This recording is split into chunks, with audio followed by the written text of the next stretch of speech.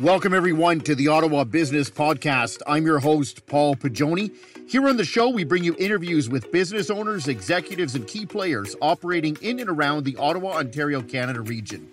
We grab their insights on business, marketing, leadership, and motivation. We hope you'll tune in.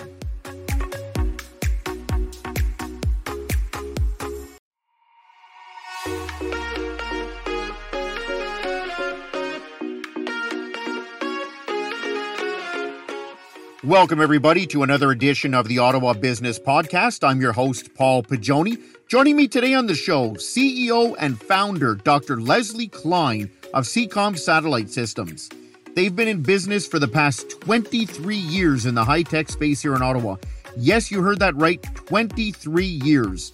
We're going to dive deep today on satellites, high-tech industry here in Ottawa, and those guiding values and principles that have made him successful that you can use in your business to make it thrive in 2021. You're going to want to tune into this.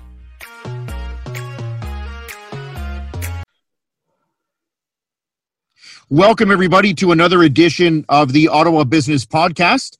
Very, very pleased today to have a very special guest on the show. It's not very often that we're blessed to have someone here on the show for the audience that has the experience, the knowledge, the business acumen, and certainly the business success as someone, as our guest today does. This is definitely a podcast for those that are in business, that are entrepreneurs, those even high-performing individuals that are looking to take their lives to the next level. There's going to be a lot of value that you're going to get out of this interview today. I'm very, very proud to welcome to the Ottawa Business Podcast, Dr. Leslie Klein. Leslie, welcome to the show. Thank you, Paul. Thank you for inviting me. It's a pleasure to be here with you today. Just for those of you that don't know, we're going to obviously get into the details behind Leslie's success, but he currently is the founder and CEO of Seacom Satellite here in Ottawa. But I want to start a little bit further back, if you don't mind, Leslie, and maybe bring the audience sort of full circle here on sort of your roots. Where do your roots start, Leslie? So I was born in Czechoslovakia, former Czechoslovakia, which is presently called the Slovak Republic. And I came to Canada when I was 20 years old, not speaking a word of English, not knowing anybody. But there was an opportunity that the Russians have given me when they invaded Czechoslovakia in 1968 to get the hell out of there. And that was the best thing I've ever done. And coming to Canada was the second best thing because this is a fantastic country for a new immigrant who wants to make a mark and wants to work hard like I did. I went to the University of Waterloo.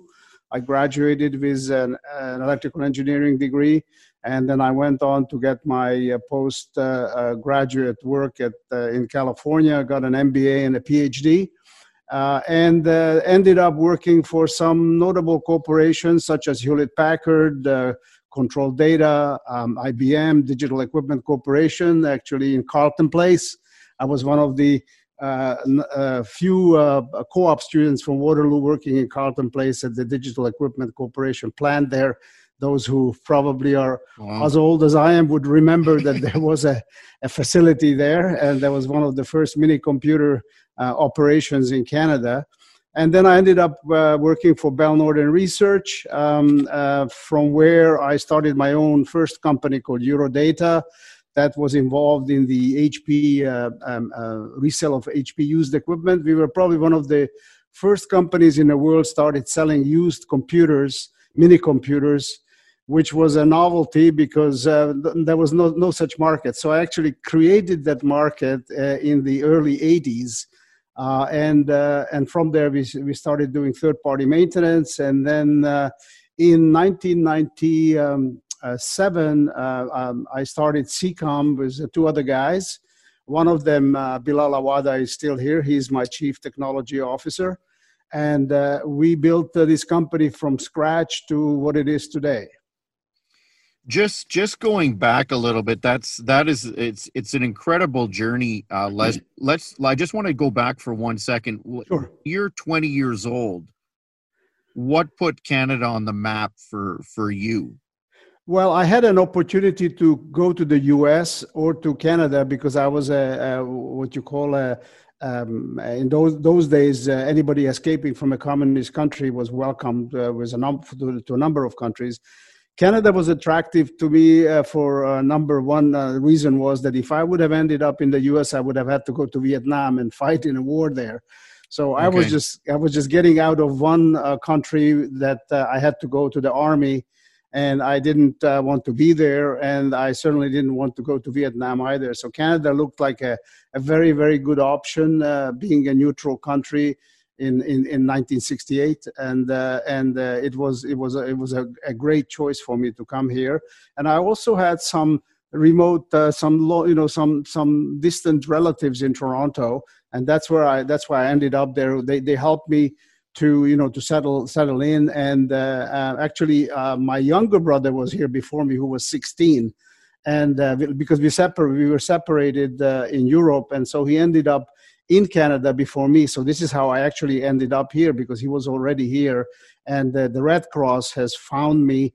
I was in France at the time, and they found me and they asked me to come to Canada because they needed a guardian. He needed a guardian. So, wow. So we ended up here. He was going to high school in Toronto, and I was going to the University of Waterloo, and it was great. It was unbelievable. Wow. Wow. So when you're coming here, did you have English as No, I didn't speak a word of English. You didn't speak any English? No English. But within 4 months, I was at the university. Interesting story. 4 months? Within 4 months, yeah.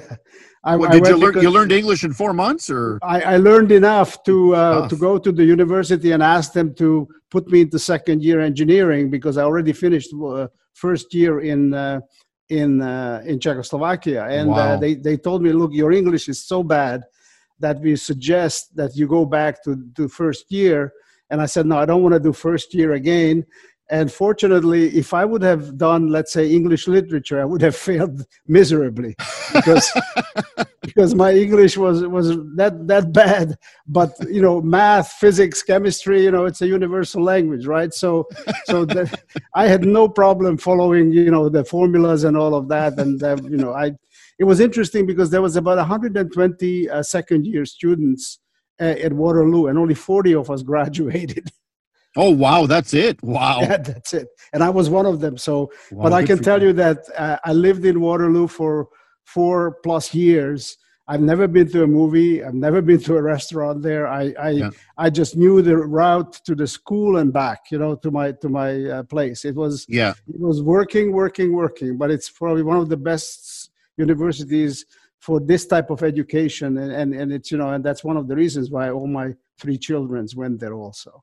I know we're going to get into some of the things that have made you successful, but hearing how that work ethic was instilled in you in university, would you say that was a pretty important point? Well, of course it was. For me it was do or die. I didn't have parents to go home to who would say that you can come home and don't worry about it, we'll find you a job or something like that. Mm-hmm. I only had enough money from term to term, because we worked on term. So I studied for 4 months, and then I worked for 4 months. I made enough money every 4 months to be able to pay the tuition and that's incredible. And the university. And so that was just a fantastic formula for me. I don't think I could have done it in any other university other than Waterloo. So it worked out perfectly. And, I worked for some very, fantastic companies like IBM and Digital, learned a lot, and, and ended up, working for them at the end. Geez, that's incredible. What and growing up in Czechoslovakia, did you have outside interests? Like, was that allowed, or like could you do stuff? Or not much. I mean, it was living there was I took judo, for example, as when I went to high school. I took judo for a number of years. And but you could not travel anywhere, you couldn't go anywhere. My parents didn't have the means to do anything. And the other thing I want to mention, that both of my parents are Holocaust survivors, Holocaust survivors. So they had an extremely difficult time in their lives. They went through the concentration camps, and then when the Russians or the communists took over Czechoslovakia, they lost all their properties, all their land. Oh my but gosh. I didn't see any of that, because by the time I was 10 or 12 years old, going to school, things kind of normalized, but it was still living in a very closed society, very, very difficult to get jobs, and difficult if you were not part of the Communist Party, team, then it was difficult for you to attend certain universities and all of that. So I just wanted to get the hell out of there. Okay. And just before we sort of move forward here, did your parents stayed behind? What was that like? Well, they actually, my parents ultimately ended up in Canada. We brought them out. But, but they had a tough time while we were out of the country. Yeah. And they were behind. I mean, they were visited regularly by, the secret police, and they were forced to, they just claimed that they didn't know what my brother and I did because we just escaped. And there was a turmoil in 1968 where people were running out of the country, and so but they tried to convince them to talk to us and to come back. And actually, I was visited a couple of times by somebody from the Montreal consulate, the Czechoslovak Republic consulate, and they came to see me. They found me. I don't know how they found me, but they came to see me, and they tried to convince me to go back, because that would have been a coup for them to bring somebody back. But I told them, I'm not interested. I'm never going back. So the way we used to meet our parents is that we would go to Hungary, and then we would meet them there. They would come to Hungary, and we would visit in Hungary and see them, once in a while. And then ultimately they were both retired, and they were allowed to leave the country, and they came here, and they passed away here in Canada. And so we finally reunited, and we spent some years with them. That must have been that when you guys first reunited. That must have been quite the party.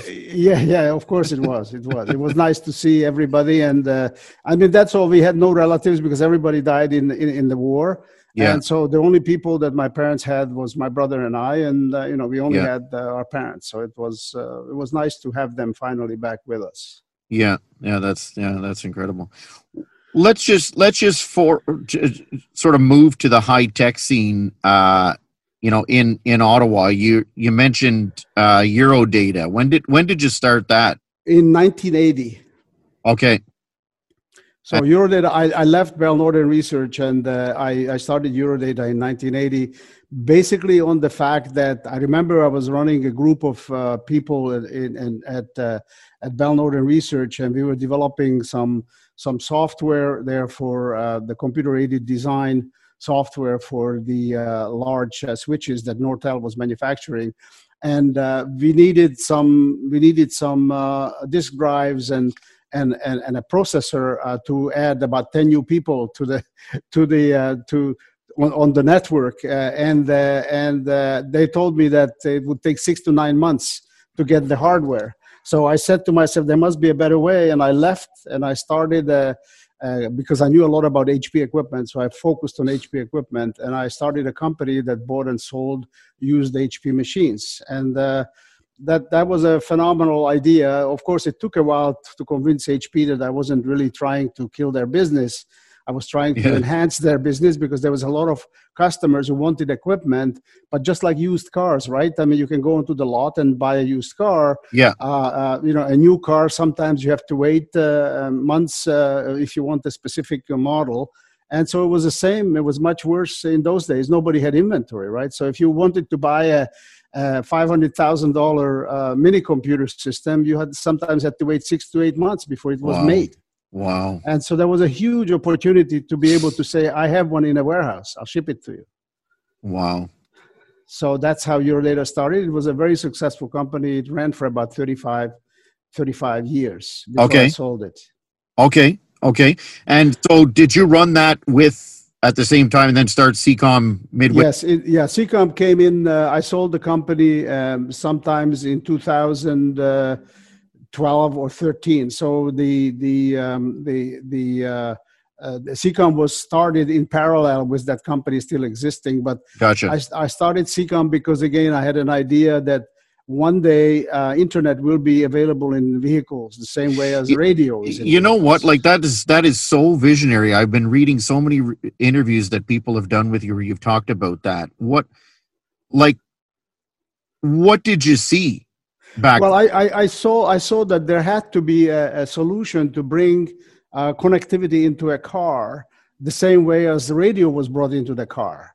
But this is 97, Leslie. This is 97. No one had email. No, of course. Well, we had some email. I mean, it sometimes worked, sometimes didn't work, and but that's right. The acoustic coupler time. Yeah, and so I actually have a picture of somebody in VNR. It's a fantastic picture using a 1910 or 1912, 1915 maybe phone as an acoustic coupler. And so connected to a terminal, the guy is typing, and right there's an acoustic coupler. The one where one hand holds the microphone and the other one is put to the ear, right? Yeah. So we had lots of fun at BNR showing that picture because it showed that there was really old technology being coupled to the latest technology, but this was in the late 70s, right? Early 80s stuff. So it was visionary, and it was insane in many ways that I would have thought about that. And I didn't know very much about satellite communications, but I found two guys who knew. One of them was Bilal, who just graduated from University of Ottawa with a communications degree, master's degree in communication. And we started building this product to bring, high-speed internet or whatever internet that was available over satellite into cars. And we went to Telesat, who was the local satellite provider, but everything was horrendously expensive. And while we were developing this technology, sometimes luck has a lot to do with what you are doing. The technology caught up with what we were doing. So in other words, the process that we were developing would have never succeeded should the satellite connectivity and the hardware costs not dropped. I see. So what was happening is, as we were developing this technology, we raised, I pumped in most of the money to start with, and I found some shareholders who put in more money, and that money allowed us to develop a product to the point where we went public and raised about $5 million to continue the development, and this was in 2001. Okay. And from then on, we met up with Hughes in the United States, Hughes Network Systems, who started the first timeshare service over satellite with very low cost, low bandwidth, but the low cost hardware also that opened up the satellite market. And we used that technology to put into vehicles and start selling, satellite mobility over satellite. So the vehicles were not moving; they were stationary. And to this day, we have the same type of technology where you have to stop, push a button, and you find the satellite automatically, and then you have internet inside the car. But there was such a huge leap, at that time, because there was a lot of locations around the world where you could not get any connectivity at all, and satellite was the only way to go. I see. It's still the case today. Today. What did the early investors or individuals say to you when you've got this idea? Because they didn't. First of all, they didn't know anything about satellites. Satellites in the early 80s. The 1997. It was very few of them. I mean, Telesat was one satellite operator. Hughes. They were really very specific applications. But there was interest because there was first responders, there was the military, there was disaster management, and there was opportunities in governments and all of that. So most of the investors were naive, just like I was naive. We didn't know. Interestingly enough, when you look at my business plan that we did for raising $5 million, it assumed that all of the customers will be people who have Winnebagos and these like campers. Campers. Yeah. And of course, those guys were moving around. They needed connectivity. Yeah. But we used the numbers. There were tens of thousands, if not hundreds of thousands of campers and these large expensive buses with people who moved from place to place. But we didn't realize that those people didn't want to spend any money at all. So so that was the business plan. It looked great, but it made no sense. At the end of the day, we realized that those guys will never buy anything. And so we said, well, okay, we'll switch gears and we'll go after the police forces, the fire departments, and the militaries and around the world. So what we did is we set up a distribution network that today has about 500 or close to 600 maybe resellers around the world who are buying product from us.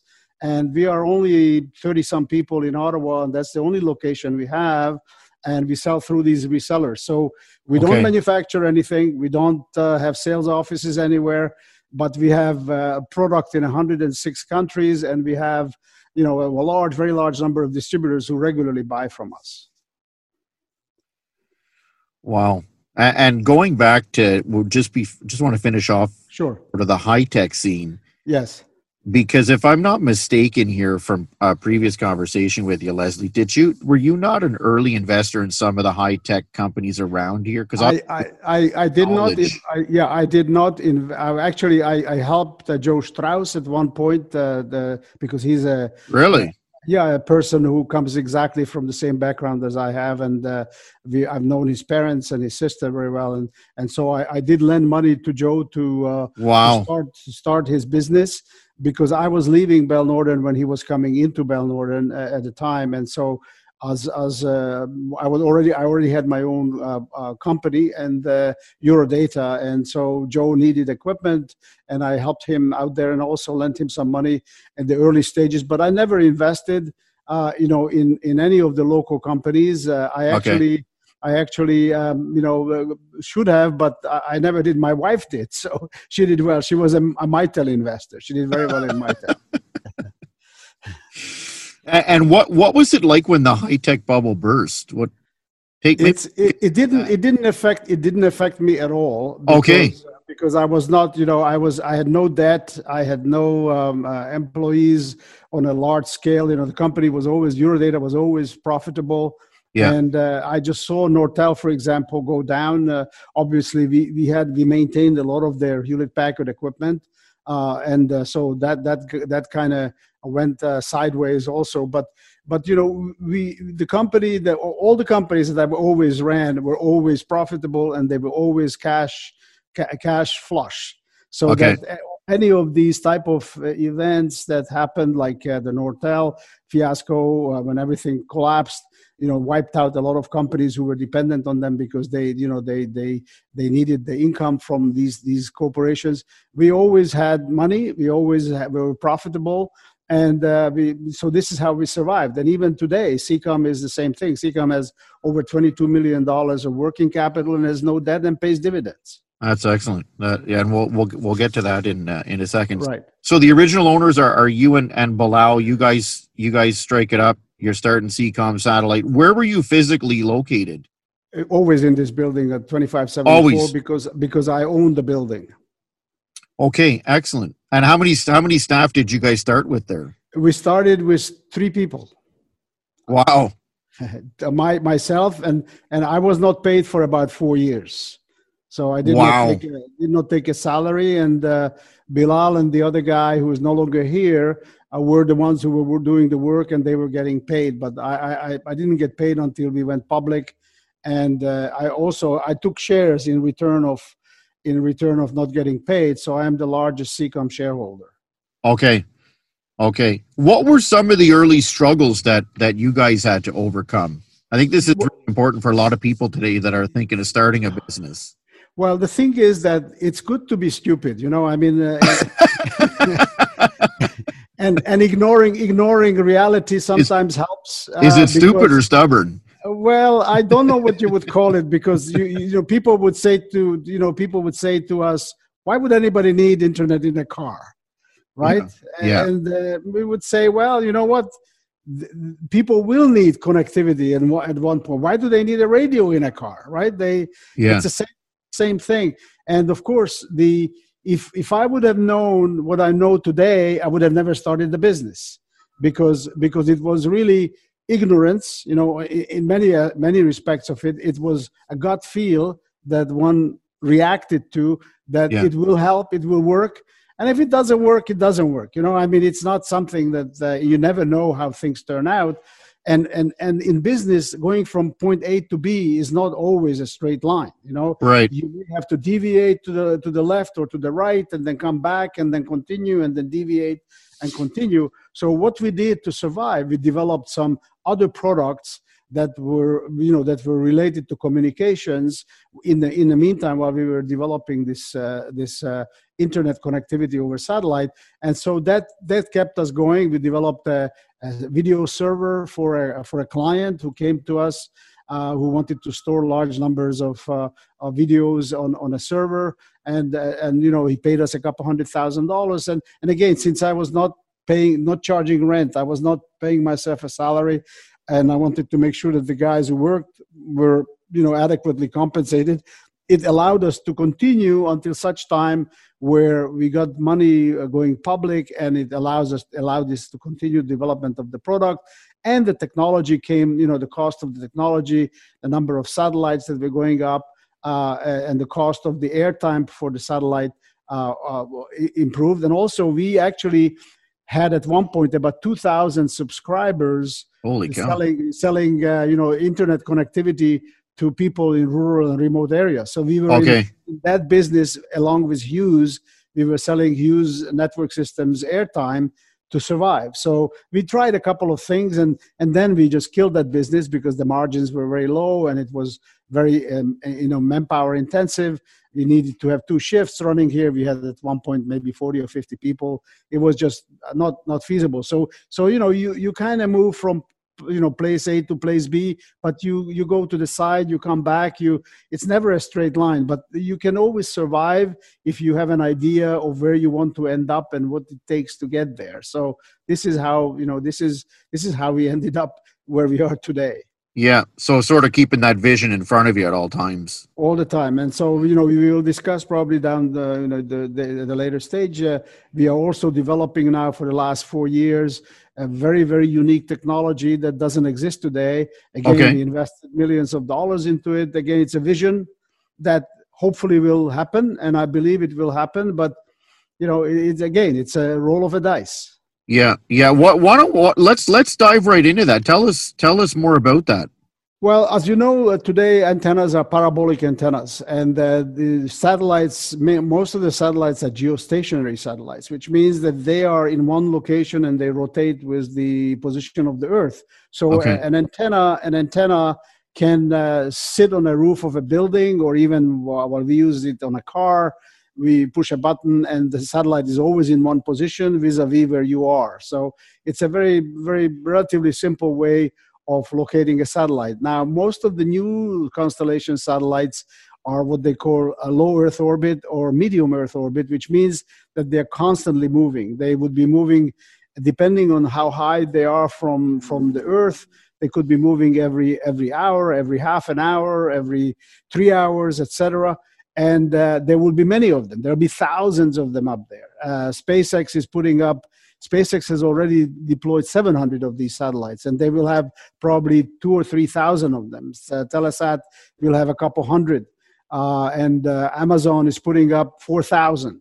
So these satellites are going to cover the whole Earth, and they will be orbiting all the time. So these parabolic antennas can no longer function properly to track these antennas. So you need an electronically steered antenna that will electronically pick and choose the satellites that are flying over and connect to them very, very fast. So it picks up one, drops off, picks up the second one, drops off, etc. And so in order to do that, you need a completely different technology than the cheap parabolic antennas are today. And this is what we have developed with the University of Waterloo over the last 4 years. It's called the electronically steered phased array antenna, and all the signals are steered electronically. So the antenna can be stationary. Yeah. You can be moving and the satellite can be moving, and you can still track it and connect to it and deliver Okay. a lot of bandwidth. So we are developing this. The government of Canada was kind enough to fund a large chunk of this development. We also just received funding from the Canadian Space Agency to continue this work, and also from the European consortium that consists of a number of Canadian universities and a number of European companies, and one Canadian company called Sky. Let me just see what the name of it is. It's a fairly large company, Skyworks, I think, or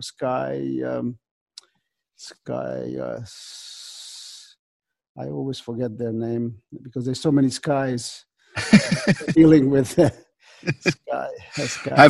Have you met? You mentioned SpaceX. Have you met Elon Musk or? No, I have not met Elon. No, it's Skyworks is the company actually. Skyworks. Okay. Yeah. But we are hoping that we will be able to work on his satellites, because the technology that we are developing is the Ka band frequency, which he's using. And of course, there's many others. We are working with Telesat also. We have tested some of our tracking mechanisms on the Telesat LEO satellites that they have. And, this technology could completely change the CCOM company as a company itself, because it's revolutionary, right? So it's similar to what happened when the home computers were, came in and replaced a whole bunch of mainframes and other type of technology. So we are working with this European company and Skyworks to develop a chipset using our phased array technology that would go into the phones and would also make it possible to receive high-speed broadband like 5G and 6G on your cell phone or from a satellite. Okay, so perfect. I was just going to ask that because I never get good reception, and there's still certain areas that I drive through where I've got dead zones. So you're saying down the road we could have the satellite built into the phone, so I've got total connectivity wherever I go. Exactly. Well, hallelujah. That would be great. Yeah. Well, it will take a while, but this chipset that we are developing with Skyworks, who is a chip manufacturer, and a company called NXC, I think, in Europe. There's also a chip manufacturer in Europe. The idea is to take all this knowledge, all this technology, and have this ability to not necessarily receiving it from a satellite, but there is also another technology called HAPS, which is a high altitude platform system, which consists of drones that are at about 200 kilometer above the Earth, and they circle in the 200 to 300 kilometer radius, and these drones become cell towers in the sky. Holy cow. Each drone would replace about 400 cell towers. And is the drone moving, or is it just... The drone is flying all the time.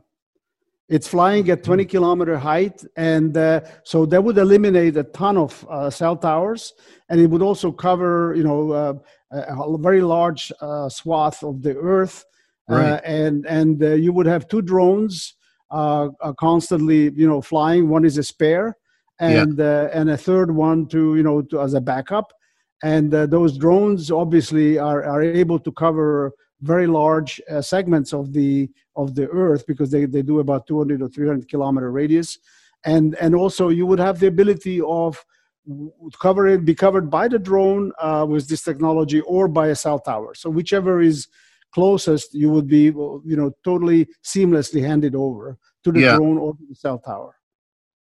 Wow. Well, the day can't come soon enough with all these dead zones I get through. Oh yeah, that's right. So this would be an idea to, obviously, putting in cell towers is very expensive. It's about $1 million a tower, and they do the math, and if there's not enough people there, they're not going to bother. But with a drone, that replaces up to 400, or could replace up to 400 cell towers, you could very, very easily cover a very, very large area. With one drone, and so the cell companies that are developing this technology are very interested in this, because they could get many more subscribers at a much lower cost than what it is today, and the bandwidth that you would be able to get from a drone is 10 to 100 times more than what you're getting for your regular phone. Wow, that's incredible. That's incredible. Okay, Leslie, what's on the horizon? Actually, maybe just before we get to the horizon, anything change with CCOM in the pandemic here? Or? No, well, actually, you know what? Just like everybody else, we're gonna take a haircut this year. Yeah. You know, it's certainly not going to. It didn't benefit us. You know, at one point we had about $1 million worth of sold equipment sitting on a floor here in April, but we couldn't get anybody to fly it out. The airlines were not flying to any of these places. So okay, we certainly had we will have a relatively weak year compared to the years before. But I don't know if you've seen the latest release, but we received a $3.4 million contract already from a very large, Japanese telephone company to deliver another 100 of our antennas to them. They already have about 500 of these antennas, and they use them for disaster management. And all of that revenue will fall into the first quarter of next year. And so we will start the year with a bang, but I think 2020 is going to be a poor year. But yeah. even if we have losses this fiscal year, they will be probably minimal compared to some others who have massive losses. And as I mentioned before, we have cash, we have no debt, so this is just like a noise. It will go. Yeah, it's almost like just a speed bump on the way here. What's the outlook right. for 2021, Leslie, for CCOM? Well, based on that first quarter, that should be a massive first quarter. Normally, our first quarters are very weak because we start the year with with December. So there's holidays. Half a month is gone, or more than probably a whole month is gone. But this time we have already a large order that will probably distort the first quarter dramatically.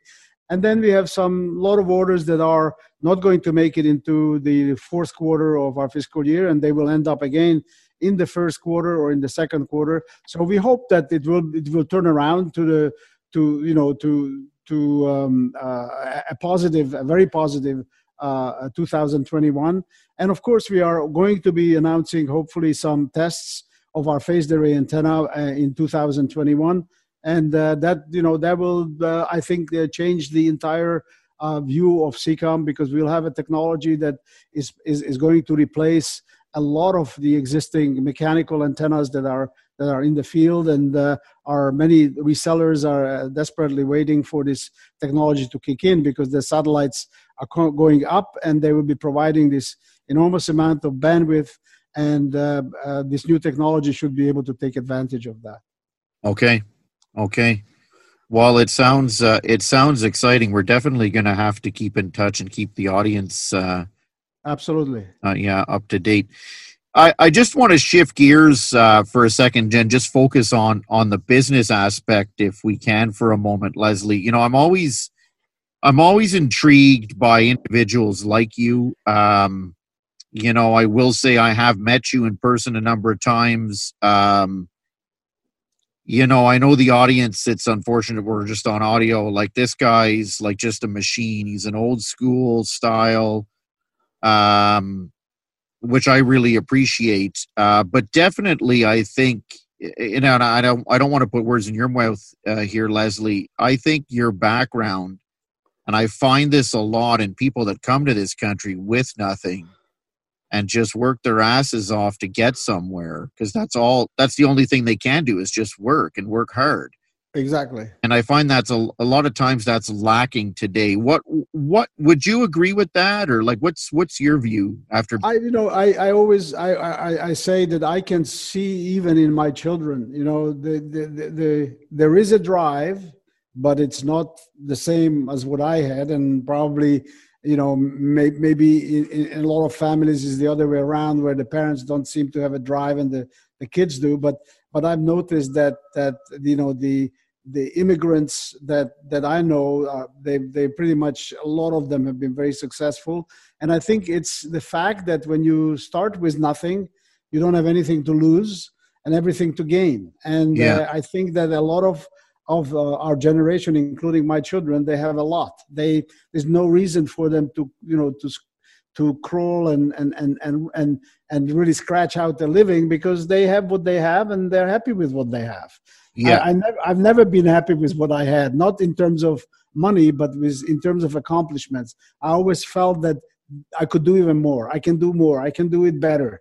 And I think that the generation that's coming after me is quite content with what they have, and they prefer, for example, spending more time with their families and working less, but they still want to make the same amount of money. So something doesn't add up. You can't suck and blow at the same time, right? Yeah. So and you have to sometimes sacrifice one for the other, because in my opinion, there's no such thing as a balance in this kind of an environment. It's either you make it and you spend a lot of time trying to get there, or you just coast and basically the results of it are there because you coast. Right. So those like, again, just to clarify, so those that are coasting, they might get there, but they're not getting at the same level that you're getting at when you're all in. That's right. And they may never get there. They may, they may get somewhere, but not there. Right. So if someone's starting a business today, Leslie, what advice would you give them? Well, I would say to them that they would have to make sure that that they have the resources to start a business, and if they don't have it, then they have somebody who can back them up with resources, and also to understand that failure is part of the process. You can't assume that you're going to go into it and you're going to make it, and then you're going to come out of it without any marks on your body or loss of hair or whatever. Yeah. There's always a trade-off in life, and people going into this type of an opportunity have to really weigh do they want to work hard?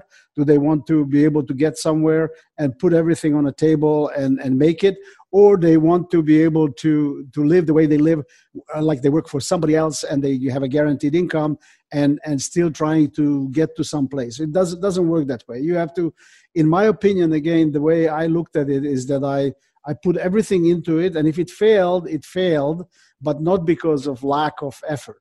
It failed for many other reasons, right? Yeah. And failure is not a bad thing. You learn from failure. The better thing is to learn from other people's failure, of course, not from your own. But one thing that I learned, which was very early on, is that if you are poorly capitalized and you rely on a bank to give you the money, in the last second, you may lose everything because the bank may pull everything back. So I learned from that exercise that I will never rely on a bank, and I will always have to have reserves. And if the bank is not going to work with me, there has to be other options, B and C, where you can continue, so that in the last minute, when you are almost there, somebody doesn't pull the rug out from under you. Right. So when you say you're someone that's starting a business today should have the resources, are you talking about obviously financial resources? What, any other resources or? Well, the financial resources are one thing, but the other thing is that I was very lucky that my wife also came from family of business people, and she understood that I had to focus to be successful. I had to focus on what I was doing. I could not babysit. I could not do certain things that is expected today, or cook or do all those things, right? And it was understood, and I was left alone, and that's a very big plus, because if you don't have a partner, for example, who understands what you are trying to accomplish, you will also fail. Yeah, that's so true. Yeah, so true, to be on this, and obviously be on the same page for a lot of things with your partner's spouse. Exactly. Not only, but one of the main thing was focus. I mean, I travel a lot. I go around the world 2 or 3 times every year. Visit. We have 106 countries to visit. Try to do it at least every second or third year to see most of them. And so you have to have that freedom to be able to just get up and go, and not to be nagged and feel guilty that you are in some other place and your wife is holding down the fort and you should be coming home or whatever. So those are important things, in addition to being well financed and being focused, very, very focused. And the most important, I think, also is to surround yourself with good people who are smarter than you are, people who can, who can help you, people who can do the work while you're away, etc. So that is also very important, to have the right crew working with you. And if you look at SEACOM, most of the guys have been here for 15, 20 years. We just had one guy who retired. He's been with us since 1997. So, wow. It's very rare, very rare. Yeah. Yeah, that definitely says something. I think just touching on having those people around you, are you saying to have those people around you to fill in where maybe you're not great or weak, or not an area of the business you don't really want to work with? Or no, just in general, people who are smarter than you are, or at least as smart as you are, who can actually give you opinions and ideas. Okay. And they are very efficient at what they do. That's very, very important. Not because they have to be here because I'm not here when I'm not here, but they have to know their work, and they have to be able to produce the quality of the work. I mean, the reason such a small company as we are is in 106 countries in around the world is because the technology that we develop is second to none. And these guys are smart who are doing it, and they've been doing it for 20 some odd years. And so this is what I mean. You have to find the right people, and you have to motivate them. And the ones who are here, have been here for a very long time. Those who come in and they may not last for a year or two because they may not be able to keep up with the pace, or they are not smart enough to do the work. I mean, it's So the ones who are here are definitely the ones who have been here for a long time, and that says a lot. I mean, they're good people, they're qualified people, and they know how to do their job. So finding, once you found those obviously good people like you have in your case, you obviously, keep them. And of course, it's so important then to weed out the ones and cut the ones that aren't going to make it. Exactly, and we pay them well. We give them stock options. We have a very good environment here. We work well together, and most people are given freedom to think and to come up with ideas, and we encourage the ideas, and also we have a very good team of people who provide absolutely excellent technical support to our customers around the world. And that's another way how you keep your customers, because it's very important to help them when they have problems. And most of our systems are in environments where they cannot be down for more than a couple of hours. So we have, for example, now I'm working on a project in Australia, and so some of our guys are here till 1 or 2 in the morning because of the time difference. I see. If you had to take 3 things and narrow it down, I know it's tough, just to 3 things that have had the biggest impact on your success, what would you say those 3 are? Well, one of them is coming to this country, obviously. That one doesn't count, Leslie. The second one I would say would be graduating from the University of Waterloo. I think a school like that opens up a tremendous number of opportunities for people, and and of course working hard and being committed and believing in what you do is very, very important. And for me, I mean, I work 24/7, 7 days a week. To me, it's not work. To me, it's an enjoyable accomplishment, because if somebody on Sunday sends me an email from the Middle East and looking for a solution, I'm not going to say I will get back to you on Monday. I'll respond. Yeah. So that to me is very important, and I think you'll find that that's almost dead. It doesn't exist, right? Yes, totally. And these people who are on the other end of the spectrum, who are looking for a solution, are blown away when a CEO responds to somebody who has a technical problem and tries to help him on the even on a Sunday or a Saturday or at 11 o'clock at night. It's the type of things that very few people will do, and those who do, they stick out like a sore thumb. Well, look, I'll give you kudos on that. I emailed you last night to confirm a time for this interview, and I got the response back at 9:45 last night, like I was away. That's the way, and you'll find that there's a lot of people at SEACOM who do that. A lot of people, even, people in the technical support, people in management, shipping, all of that.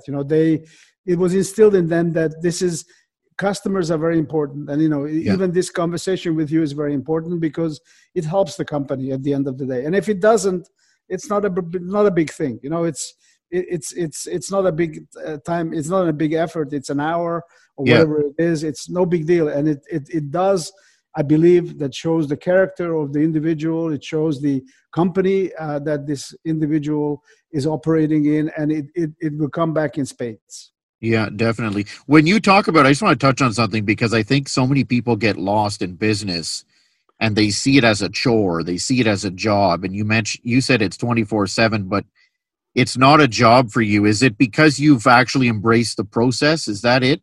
No, because I think that, if you are going to start a company and you're going to take money from people, you have to give them something back. It's and I think if you want to separate the wheat from the chaff, then the way you do it is you do things that other companies don't do, right? So the reason Seacom is that successful, being such a small company and being in so many places around the world, is because we deliver. We provide a quality for the money, and a quality product that works even after 6 or 7 years. Unfortunately, it still works. Never breaks. So we designed it a little bit too well, but again, it's okay. It's okay. Yeah. Customers are getting more than their bang for the buck. And it's, to me, I don't know. To me, this is not work. It's enjoyment. It's something that I like to do. And unless, I guess, you approach your business in the same way where you give it a hell of a lot more than 9 to 5, you're not going to be successful, for sure. Yeah. What? How do you instill those principles? Like, how do you instill those in your staff? You're obviously good at it because if they're there for that long a period of time. You hire immigrants. Is that the secret sauce for you, Leslie? Well, I think that if you look at almost everybody, with a few exceptions at Seacom, is not Canadian. I mean, there are some, but it's. I'm just kidding. I'm sure. Yeah. A lot of but there's a lot of value in that. Is it because they're hungry? Is that it, or? Well, they are dedicated. They are hungry. They are probably not from here. They want to make it here. They have nobody to fall back on. No parents, no relatives, no rich relatives. Yeah. And I don't know. I think that also I really enjoy hiring older people. I'd rather have a lot of people who are in their 60s or late 50s than somebody who is 25 or 30, because as you said before, it's the entitled group of people who say, I want this, I want that, I want this. I remember once trying to hire a university graduate, from fresh out of university, and the first question he asked me is, what is your pension plan? I said, okay, goodbye, thank you. I mean, imagine if somebody in their 20s is worried about the pension plan. I mean, come on. Forget about that. The pension comes when you work and save money and whatever. It's ridiculous. What does, and I want to touch on this because, I mean, as I said, I got the email back last night shortly before 10. What does a typical day look like for Leslie from the time you get up, time you go to bed? Well, I'm in the office probably before 8 o'clock most of the time. And I go to the gym around 1 o'clock because I need a break. And I've been bodybuilding for 50 years. Geez, that's incredible. And so that I don't go for lunches. I go to the gym. I have breakfast. I don't eat lunch. So you don't eat lunch? I don't eat lunch at all. Well, hang on. So when are you eating breakfast? Like at 7? At 7:30 in the morning. And then you're not going to eat before you go to the gym? That's correct. I don't eat for 12 hours. Holy shit, man! So you're pumping iron with no? Yes, I do. Yes, I do. I pump iron for about 60 minutes nonstop. Oh, you're a savage. I am. But my kids call me a robot. Oh, jeez. And okay, can we just touch on the workout for a sec? Like sure. You say you're going 60 minutes straight. Like, well, I actually lift. I lift weights. Heavy weights. Are you right into free weights or? Yes, free weights, machines, the whole 9 yards. You know, I've been going to the OAC for 35 years. Now that it's gone, it's very sad because. Yeah, what are you doing now? Well, I go to the Movadi Okay. here in the East End. So it takes me a few minutes to get there, which is great. Okay. And when I come back to the office, I'm like a new man. You know, I work till about 6 o'clock in the evening, or 5:30, 6 o'clock, and then I have dinner, and then I am done. But I still respond to emails and do everything. Right. So you have a little bit of like, I'm assuming a later dinner, like 7-ish, and then sort of shut it down. That's right. Geez, that's incredible, man. Like, are you going every day to the gym? 5 days a week. Geez, that's excellent. That is like I know it's unfortunate the audience can't see. You should see this guy. He's built like a bull. Like, well, I try to. My waistline has not changed in 50 years. So really, that's pretty. That's incredible. Yeah. The pants, the shirts are the problem because you run out of shirt sizes because your body, the upper body, becomes a little too big. So I have to watch what how much I do because I don't want to look like Arnold. So having said that, like, do you have any bodybuilding? I didn't think we were going to go this route with the show here, but this is great. Do you have any bodybuilding idols? Arnold, of course. Arnold. Is it Arnold? Yeah. Yeah, I met him.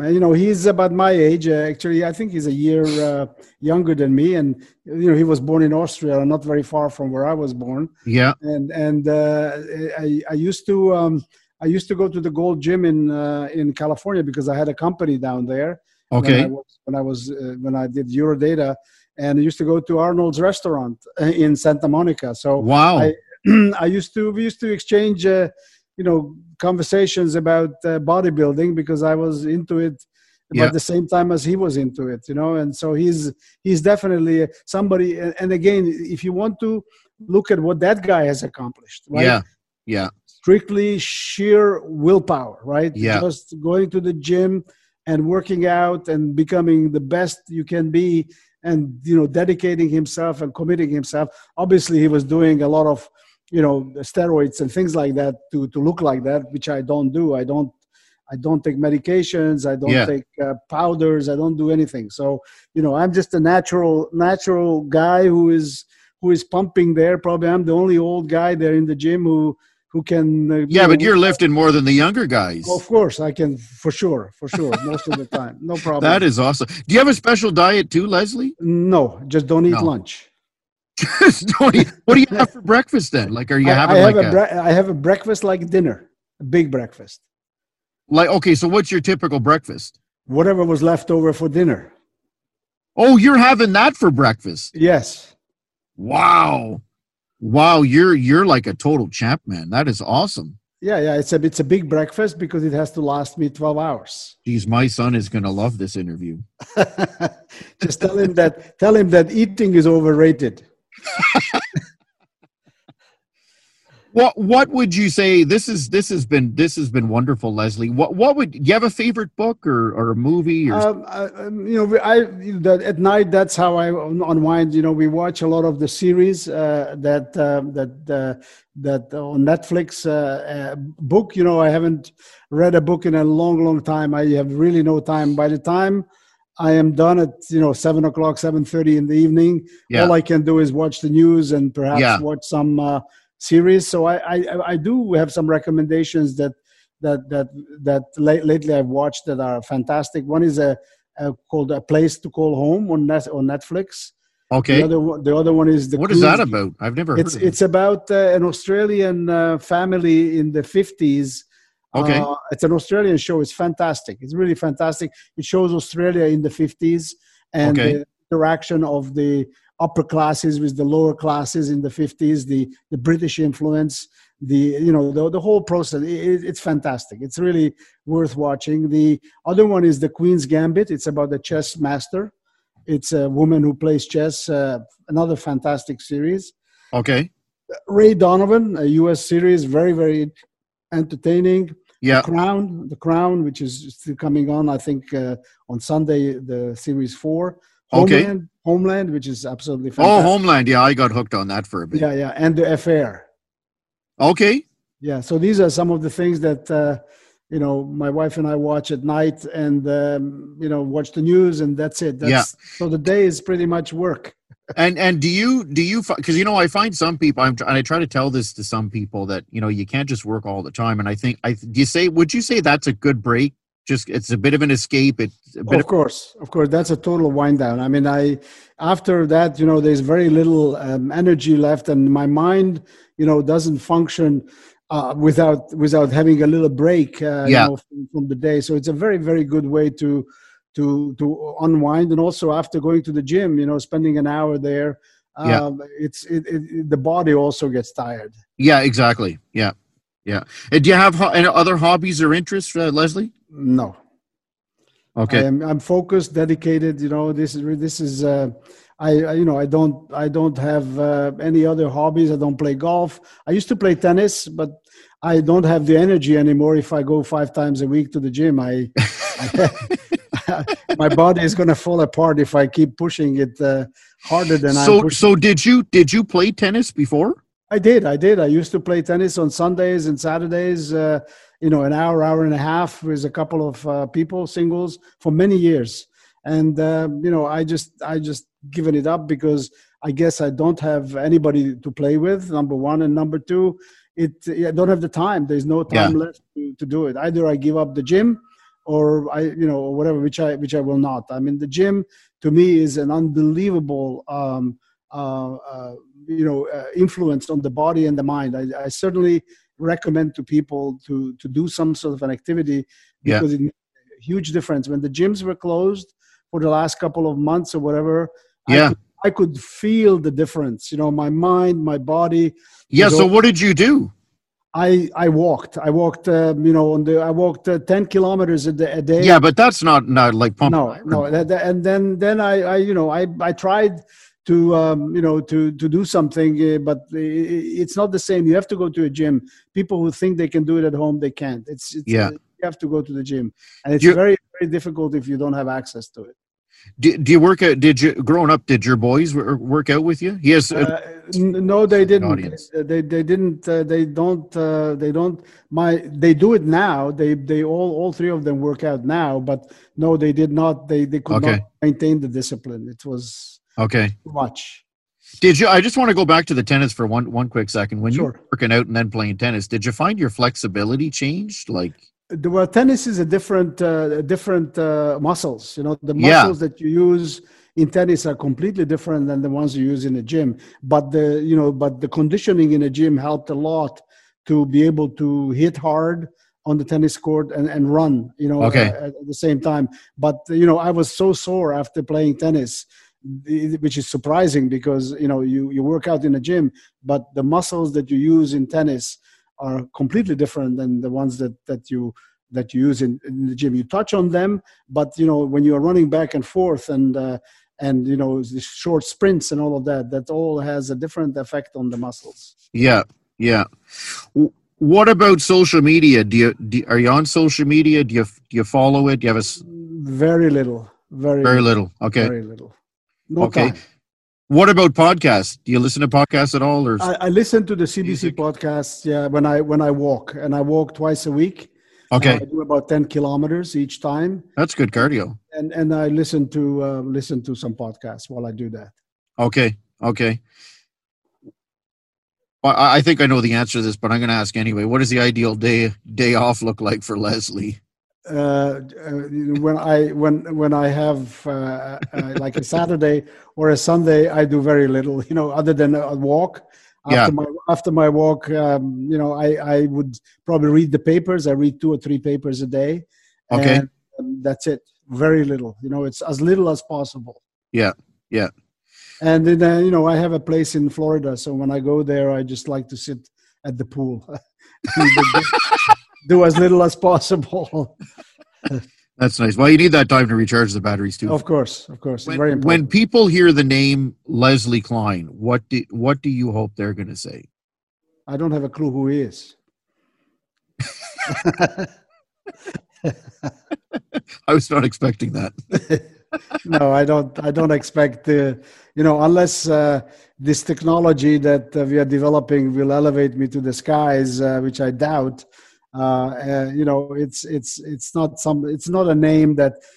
To give you a funny story, even before when people ask me who I am, I would always say that I am Vera Klein's husband. Yeah, because everybody knew my wife. Okay. Yeah, nobody knows who I am, but everybody knows my wife.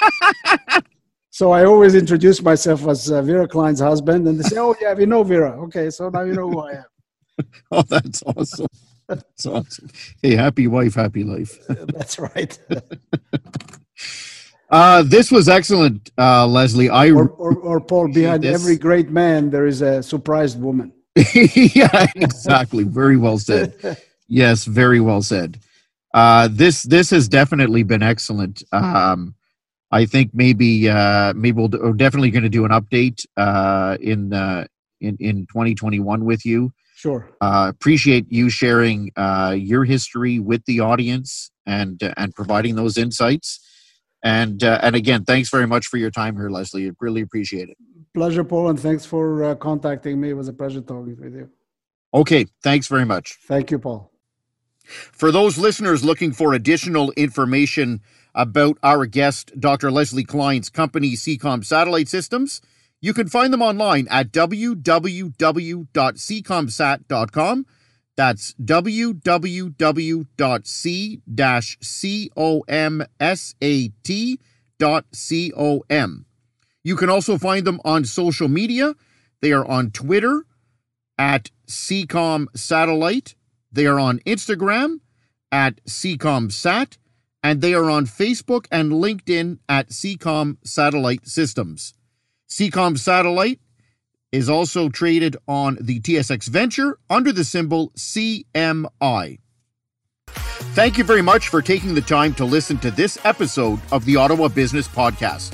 We truly hope you found something of value in the show that you can use in your business or personal life. Please remember to like and subscribe to the show. We're on Spotify, Apple Podcasts, or your favorite player. Thank you.